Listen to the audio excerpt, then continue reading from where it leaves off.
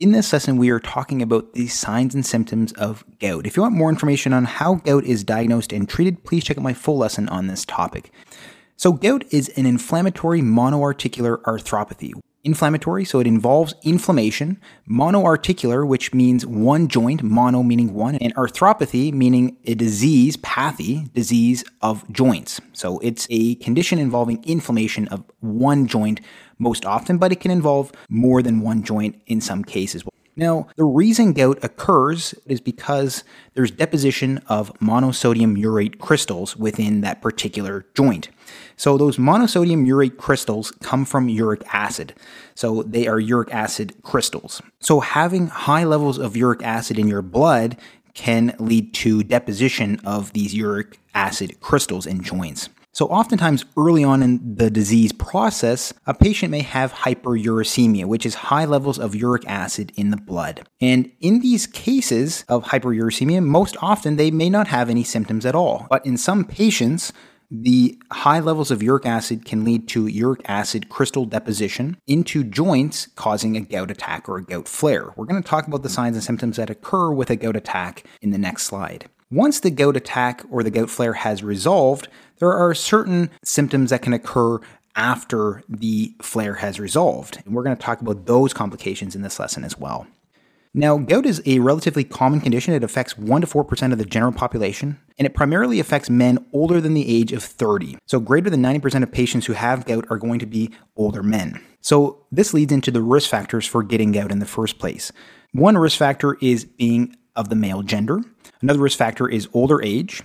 The third risk factor that can be modifiable is certain foods and beverages. So certain foods and beverages, particularly red meat, seafood, alcohol, sweetened beverages, these can all lead to higher levels of uric acid in the blood. So these are important dietary factors that can increase the risk for getting gout. Some medical conditions can also increase the risk for getting gout, and these include obesity, diabetes, and chronic kidney disease. And then taking certain medications can also increase the risk for getting gout, and these include medications like aspirin or azathioprine. So now that we know what gout is and what causes it, let's talk about the signs and symptoms of gout. Now, we mentioned that hyperuricemia, or a high level of uric acid in the blood, can be something that occurs in patients who are asymptomatic. But when a patient does develop symptoms, they have what we call a gout attack or a gout flare. So the big symptom that's going to occur in a gout attack is joint pain. So this is that inflammatory arthritis we mentioned before. It is inflammation of a joint, and you can see in this image here that this joint is very inflamed. What will be noted is that the joint will be red, hot, swollen, and tender. So red, as you can see here, it is hot. If you were to check the temperature and compare, this joint would be much hotter than this joint. It is swollen, and it's very, very tender to touch. If you were to actually touch it, it is very, very tender. The joint is often stiff, so in trying to bend the joint or flex the joint, it can be very difficult. And with the joint pain in a gout attack, there's oftentimes a sudden onset of severe pain, very severe pain, with maximum intensity of the pain that occurs within 24 to 36 hours of onset of the pain. And this sudden onset of severe pain can occur at night, and it can awaken the patient from sleep. So it can be very severe and occur at night, awakening the patient from sleep. We mentioned this before, but oftentimes the joint pain in gout is monoarticular, which means that it only involves one joint. But in some cases, it might involve 2 or more joints. And some common joints that can be affected in gout include the knee. As we mentioned here, we show this image, but the big toe can also be affected. And if the big toe is affected in gout, it's called podagra. The ankle, elbow, wrist, and fingers can also be affected. Now, the big toe is actually the most common joint that is affected in gout. And gout attacks can be triggered by particular factors. A lot of them we talked about before in the list of risk factors. So some of them include dietary factors, so eating lots of red meat or seafood or drinking lots of alcohol. These can all lead to a gout attack. Cold temperatures is also another trigger for gout attack. So cold temperatures can lead to a gout flare in susceptible individuals who have hyperuricemia. So the cold temperatures can lead to a precipitation of monosodium urate crystals causing a gout flare. Stress can also lead to a gout attack or a gout flare as well. Injuries to particular joints can increase the susceptibility of those joints to be affected by gout, and surgeries can also increase the risk for a gout flare as well. Now, while in a gout attack or a gout flare, a patient may develop a fever. They may have an increase in their body temperature. A mild fever may develop in patients during a gout attack or a gout flare. It doesn't necessarily have to happen, but it could. And this is due to inflammation of the affected joint. So if the gout flare is severe, this can often lead to the body mounting a fever because of the inflammation in that particular joint. Malaise and fatigue can also occur in gout patients as well. So malaise is a feeling of being generally unwell. So just feeling unwell or feeling ill can occur if a patient is experiencing a gout flare. Fatigue or feeling very tired can also be something that can occur with a gout flare as well. And this is generally due to an inflammatory state. So the body's undergoing some severe inflammation in a particular joint. This can make the patient feel unwell and tired. Now, after the flare starts to resolve or has completely resolved, I note this as the post-flare or asymptomatic period. Now, although I say it's asymptomatic, this doesn't necessarily mean that patients will not have any signs or symptoms at all, and we'll talk a bit more about this in a moment. So the affected joint in an acute gout flare can have or experience joint pain for up to 10 days on average. And then after the resolution of the gout flare, there's often a relatively asymptomatic period that occurs that may last for months to years. So asymptomatic meaning they don't have any symptoms at all. They might have an asymptomatic hyperuricemia.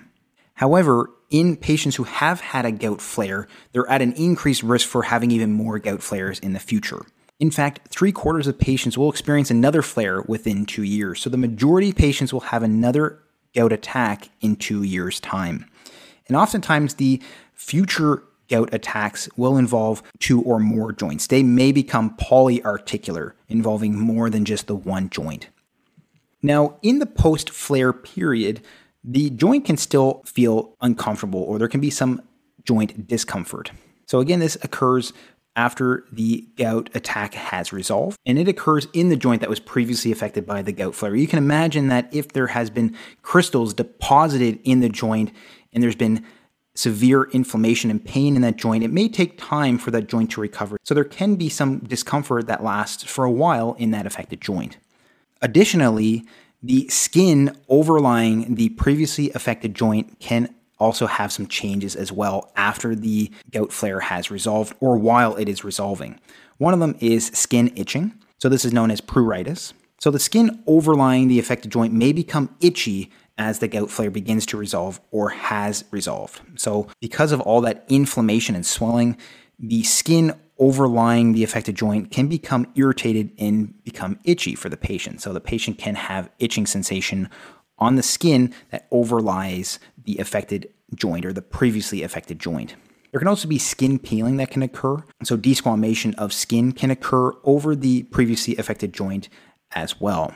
So while the gout flare is resolving or after it has resolved, the skin overlying the affected joint where there was a lot of swelling and inflammation can start to peel. And this is something that we can also note in patients after an acute gout flare. So this can occur as a gout flare resolves along with the pruritus we mentioned before. Now there are some other signs and symptoms that can occur after having gout for a longer period of time. One of these is known as tophi. So these are called gouty tophi.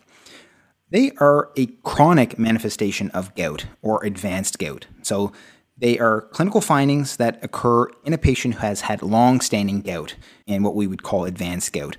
More specifically, it occurs in patients who have chronic or poorly controlled gout or poorly controlled hyperuricemia. And tophi are these subcutaneous nodules of urate crystal deposits. So subcutaneous meaning they are under the skin and there are little bumps that can occur. So these are little bumps or deposits of urate crystals that have deposited in certain areas of the body. And some of these include the ears. We show an image here of an ear having gouty tophi. These tophi can also be found in the fingers, tendons, and joints. So we can see in this image here on this patient's elbow, a larger tophi. So oftentimes these can occur in patients who have not been treated for their gout. So if they've had gout and have not been treated, they can lead to tophi or these uric acid crystal deposits in certain areas of the body. And kidney stones are another complication that can occur in patients who have hyperuricemia and gout as well. Kidney stones are also known as nephrolithiasis, and these kidney stones are made up of uric acid. So they're uric acid stones that can be formed within the kidney. Again, this is due to increased uric acid in the blood or hyperuricemia. So these stones can develop in the kidney. They can be passed through the kidney into the ureters, through the bladder, and out the urethra, so they can be cleared from the body. And patients who are experiencing kidney stones can have signs and symptoms of kidney stones, and these include flank pain. So we would call this renal colic. There's a colicky pain that fluctuates. So if there's a stone trapped in the ureter, there's wave-like peristaltic contraction of the ureters. And every time the contraction hits the stone, that causes pains. So with each wave-like contraction, as the wave gets closer and closer to the stone, the pain starts to go higher and higher. And then once the wave passes the stone, the pain starts to go away. So this is what we would call renal colic or colicky pain. And then what is noted is that the pain from kidney stones, that flank pain, will also radiate into the groin of the patient as well. And then the patient can also experience hematuria, which is blood in the urine. You can imagine that if there's a stone in the ureters and in other parts of the urinary tract, that stone can cause irritation and can cause bleeding from the urinary tract, which would be noted in the patient's urine. So these are some signs and symptoms of kidney stones. So if you want to learn more about how gout is diagnosed and treated, please check out my full lesson on this topic. And if you haven't already, please like and subscribe for more lessons like this one. Thanks so much for watching, and I hope to see you next time.